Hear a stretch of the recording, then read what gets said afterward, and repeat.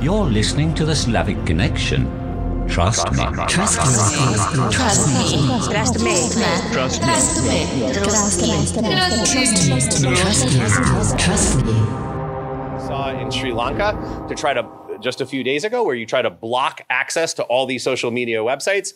You can also think of much more sophisticated and complex targeted operations where you try to block access to particular types of content, which in this age of artificial intelligence becomes increasingly something that's increasingly attractive.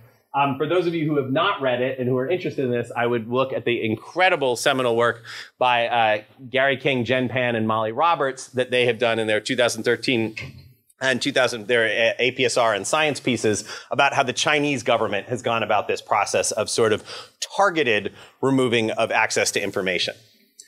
But there's a third option, which is in some ways harkens back to some old kind of Soviet traditions, but in many ways is sort of the sort of new digital way you can try to deal with online opposition, which is instead of trying to restrict people's access to this content or dealing with these actors offline, you can actually try to shape the online conversation. And we call this online engagement. So this could involve things that are, that were actually the sort of promise of e-government when the internet first arrived, that you would have state actors interacting with their constituents in unmediated situations online. It would humanize the sort of members of the state elite. It would bring them closer to the population. So things that we wouldn't consider nefarious at all. Ranging down a range of things that we would begin to consider more nefarious. So we could have identified state actors going online trying to shape the conversation, which, we see in many democracies around the world. You could also have coordinated and identified non-state actors. So you could have people who are working with the government to push the government's message, but they're identified. There's nothing nefarious about it. They're known to be supporters of the political party and these sorts of things. But then you can also have these kind of false identity state actors, where you can have state actors who are not who they pretend to be.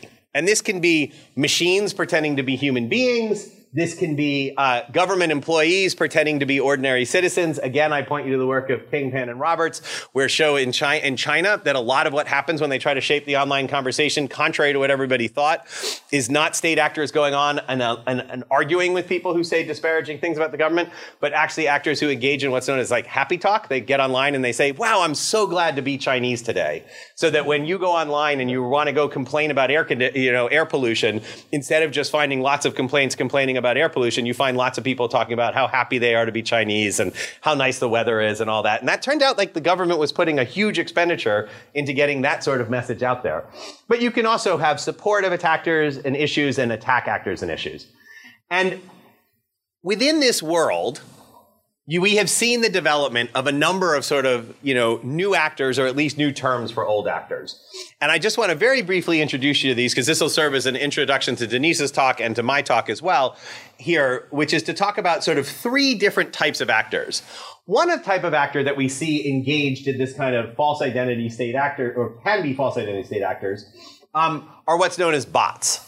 And how we define bots, which is basically how most people define bots, online accounts that are controlled by automated algorithms. So if I have a Twitter account and I sit down and I write at something on the Twitter account, what is appearing on it is because I, as a human being, am typing something. A bot account, there's some algorithm that tells it what to do. Every time Joshua Tucker tweets, you tweet back, this guy doesn't know what he's talking about, right? And that's the algorithm, and that declares what it does. Or every time the New York Times publishes a headline, you retweet that headline and say, check out this source, that kind of thing. So that's what we mean by bots. Trolls are a different beast. And the term troll means a bunch of different things in the internet world. So what I want to explain now is how we're going to use it here.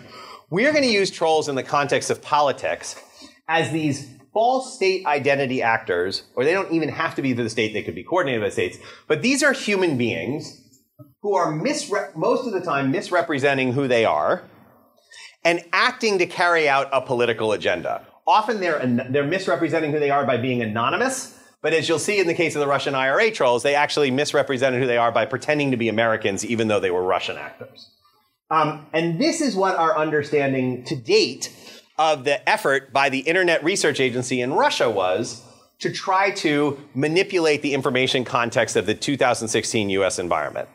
So the data that I'm going to show you right now is data that was released. I'll tell you about it in a second. But it's data about a collection of IRA trolls. And these are these people who were working in St. Petersburg, largely, we think, to produce content that was shared on Twitter, on Reddit, and other places, Facebook, various social media sites, during the 2016 election. And just to be very clear, so when I keep saying IRA trolls, this is who I'm referring to. I'm referring to trolls, so they're human beings, not automated algorithms, who were sitting down and producing content, but as part of a Russian state-sponsored strategy in the context of the 2016 election by pretending to be actors that they were not.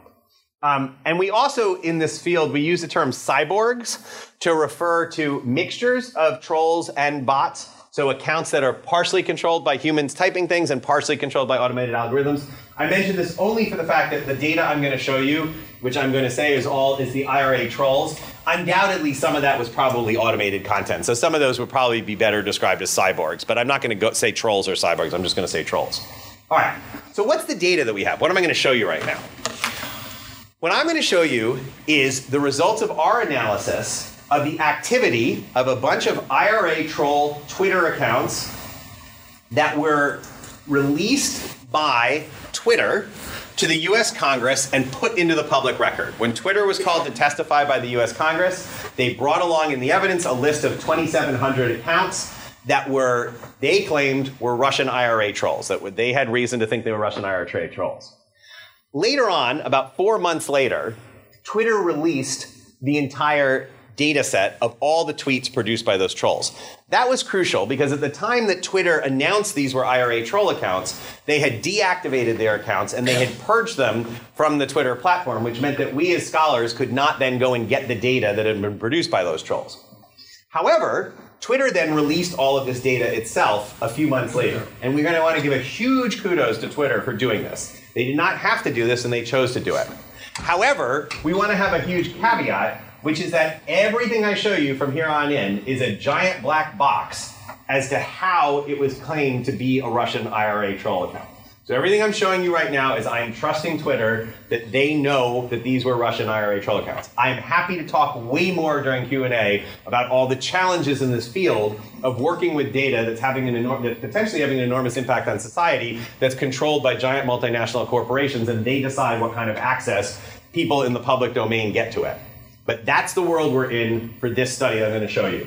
Great that Twitter released this data. Black box, I don't know how they got the names of these accounts. But from lots of careful observation of these accounts, it seems like they did a good job of it.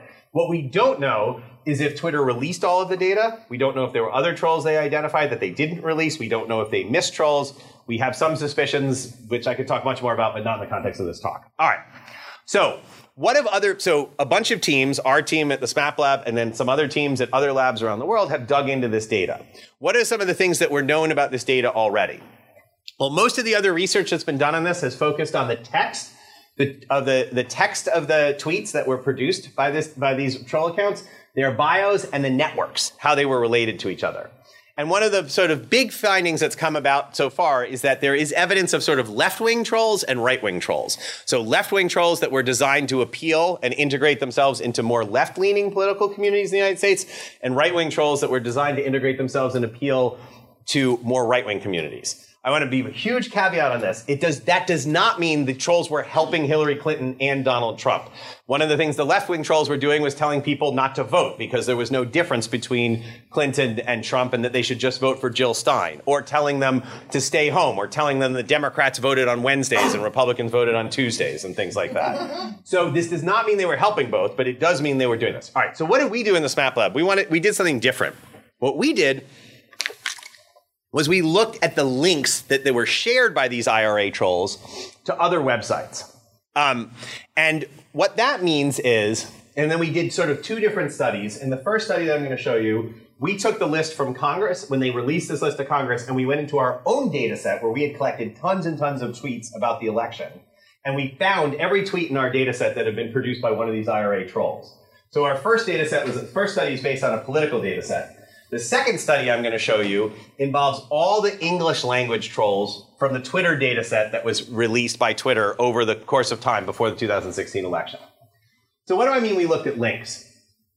What we did to look at the links is we built a new tool that's it's an open source tool that is available to anyone to use in Python called URL Expander, which allowed us to go from link shorteners. For those of you who are online, a lot of times when links show up, they don't say newyorktimes.com / the name of it. They say bit.ly and then some little set of code around it. We built this thing called URL Link Extractor, which allowed us basically to extract the URLs from the tweets. Then we were able to go from these bit.ly links to expand. We then were able to expand these shortened URLs to the full URL, which then allowed us to see this top-level domain, like, oh, they were sharing a link to NPR, and then we could extract that domain. So everything I'm going to show you from here on in is going to be based on this aggregation of these domains that were shared by these IRA trolls. So we know what data they were sharing. All right. So the first study we did was about the types of news sources they were sharing. And what I'm going to show you very quickly is some findings we had about the extent to which they shared junk news sources, national news sources, and local news sources. The junk title was not anything that we came up with in the lab. What we were doing in this case is we're relying on a website called opensources.co, which is a bunch of scholars have put together that includes various fake news websites, but hyper-partisan websites. And I will caveat that it does include sites like Breitbart and InfoWars. We were not getting in the business of coding this ourselves, but this is essentially in contrast to sort of mainstream news sources. People can have different opinions about whether Breitbart belongs in here or not. You would get different results if you took them out. But this is the category we use for this particular study. In other work we do, we tend to exclude Breitbart from it. But this is what we had for this study. We're also going to look at national news sources and local news sources. All right, what did we learn about them? So the interesting thing about the IRA trolls is they shared, and then the one other thing I want to tell you that we did here is we created comparison groups. Because to look at what the IRA trolls were sharing in the abstract doesn't tell you anything. It's hard to get a sense of like what they're doing, although some of it's interesting. But what we did is we compared them to samples of users that we had in our data sets. We had random samples of users we've been following on Twitter. And so we compared them to a random set of American users, and we also compared them to a random set of politically interested users. So what we found is that trolls did share 1.5 times as much junk news as our politically interested users did. But that's still only 6% of the links they shared. Our random set of US politically interested users, about 4% of what they share fall into this junk news category. And what you see in this junk news is that for a long time, junk news is at a lower level, but it spikes before the election. Now, the number of links that the trolls shared in general spike right before the election. But the number that they share to these junk news sites also spikes right before the election. So it's possible that this was a sort of concerted strategy, that they were not sharing too much of this junk news early on and saving it up to share right before the election. There's also a possibility that this is actually what this represents is a coding error by Twitter, and that there were Venezuelan trolls that appeared on the scene right before the election that shared a ton of this junk news. This is still something that's being sorted out at this point, so I want to say this with a caveat. But this is one thing we do see, is that from the accounts that we have, there is this spike right before the election. However, what was super interesting was that trolls shared 15 times as much local news as our politically interested group, and 90 times as much local news as our random sample. Indeed, 30% of all the links that we saw shared by these trolls were actually sharing local news. And we know that Americans trust local news sources more than they trust national news sources. So if you see here, when we look at junk news, and here's the spike before the election, we look at national news and we look at local news, there's a ton of sharing of local news both before and after the election. Interestingly enough, most of that local news was shared by just 27 of these IRA Twitter accounts that were sharing tons of local news, and were they themselves pretending to be local media sources, sharing news from other local news sources. We immediately thought, swing states. This must be happening in the swing states. No, it has no relationship to the swing states. We don't quite know what they were doing here. The best sort of explanation, which is just totally rumor, is that this was a setup for in case the election was close and Trump contested the validity of the election, that you were going to have these 27 accounts that had built up these local followings as being sort of local, dependable news sources that would then be used to harness support for Trump's claim that the election results were invalid. But that's just a rumor. I have no idea if that was the case. But we did find that there was this, clearly is this, there are these 27 accounts that produced a ton of this local news link. All right, we also find, I'm running short on time, there's different patterns of shared national news. Our politically interested users, our random users, they share, the top ones they would share would be like CNN, New York Times, Huffington Post, Washington Post. For the IRA trolls, it's the Hill.com and Washington Post, and CNN is much lower. I'm not sure what that means. All right, so that's the first study. Second study, really quick, because I'm definitely running short on time now. The second thing we tried to do was test this question about the ideology. We wanted to dig deeper into this fact. We knew there were these trolls trying to integrate themselves into left-wing communities and right-wing communities, but were they really playing both sides in the information that they were sharing? And so we did two things here. One is we looked at every single link they shared to a media site, and we came up with a way in our lab to come up with a way at scale, a replicable, automated way to code the ideology of these different news sites and be able to split them into left, center, and moderate. The second thing we did is we looked at the links they shared to YouTube. Now, for those of you not familiar with YouTube, YouTube is a video sharing service. It's probably the most popular social media platform there is to date at this point. And we are working on methods in our lab to have scalable ways to code YouTube videos by ideology. It's a very tricky problem. We're making a lot of progress on it. We're working on it now. But for now, the results I'm going to show you are based on human coding. So we brought in undergraduates. We had them code by hand a subsection of these YouTube videos, the most popular ones to look at. Okay, so what did we find? What's the big picture thing we found? When we look at news media URLs, there is definitely the fact that they are sharing, these trolls are sharing links to liberal sources, to conservative sources, and to moderate sources. It's definitely more to conservative than it is to liberal, but it is kind of spread across the game. Now again, liberal doesn't mean they're necessarily helping. It can be a Washington Post story about Hillary's emails, right? But they are doing this. However, when we looked at the YouTube channels, we found a very different pattern. The vast majority of the YouTube channels that they were sharing links to by these trolls were fairly conservative. We can also track this over time and look at what's happening over time in terms of the number of links being shared to these liberal, conservative, and moderate sites. And one thing that I would call your attention to is that in the lead up to the campaign through most of 2016, these trolls were sharing a lot. The modal thing they were sharing was moderate links. And they weren't sharing that many to conservative sites. But as you see the approach to the election, the amount of links they're sharing to conservative sites does go up significantly. And the proportion of links they're sharing to the moderate sites goes down. The other thing we can show you is that when we look at the links shared by our kind of random US population or our political US population, they're very consistent, right? The amount of liberals, moderates, and then less to conservatives. The trolls, on the other hand, are much more all over the place, which maybe suggests different strategies, people suggesting things, but it's a very different looking pattern than especially compared to a normal politically interested. This may also be a potential diagnostic tool you could use to find them. The other thing we found is that when we looked at the level of the individual troll, over time, our conservative individual trolls became more conservative. Our liberal individual trolls became a little more liberal, but the conservative ones increasingly were sending out more conservative messages, sending more proportion to conservative sites. The final thing that we can do with this is we can look at the level of the individual troll and look at what they were sharing in terms of links to YouTube sites and links to YouTube and links to news media. And a couple of things here. You do find, there is a bunch of trolls that are sending far right YouTube channels and farther right news sources, but you don't see the commensurate thing on the left. Also, there is this interesting pattern here of there's a bunch of these trolls here that are sending out links to more liberal websites. But then the YouTube links they're sending are to fairly conservative YouTube sites. So we were wondering if this is kind of a lure in people strategy. Oh, this account shares stuff to the Washington Post, to CNN. Let me check out the YouTube link. And then it ends up being quite right wing. And we don't see this in the reverse. So the overall conclusion is when we look at this troll behavior, we see some signs of sophistication. We see the use of local news, which strikes us as kind of clever, this playing both sides. Maybe an attempt to use left-wing media to lure people to right-wing YouTube sites. We also see that more right-wing than left-wing content was published, especially on YouTube. And again, the final caveat is that nothing on our studies tells us about whether the left-wing content was pro or anti-Clinton. This is just about the strategy. So thanks very much for your time.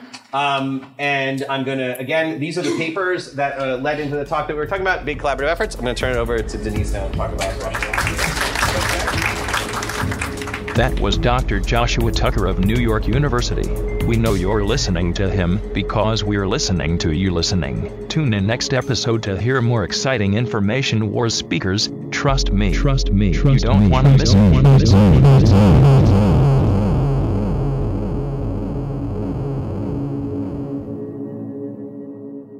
Trust me.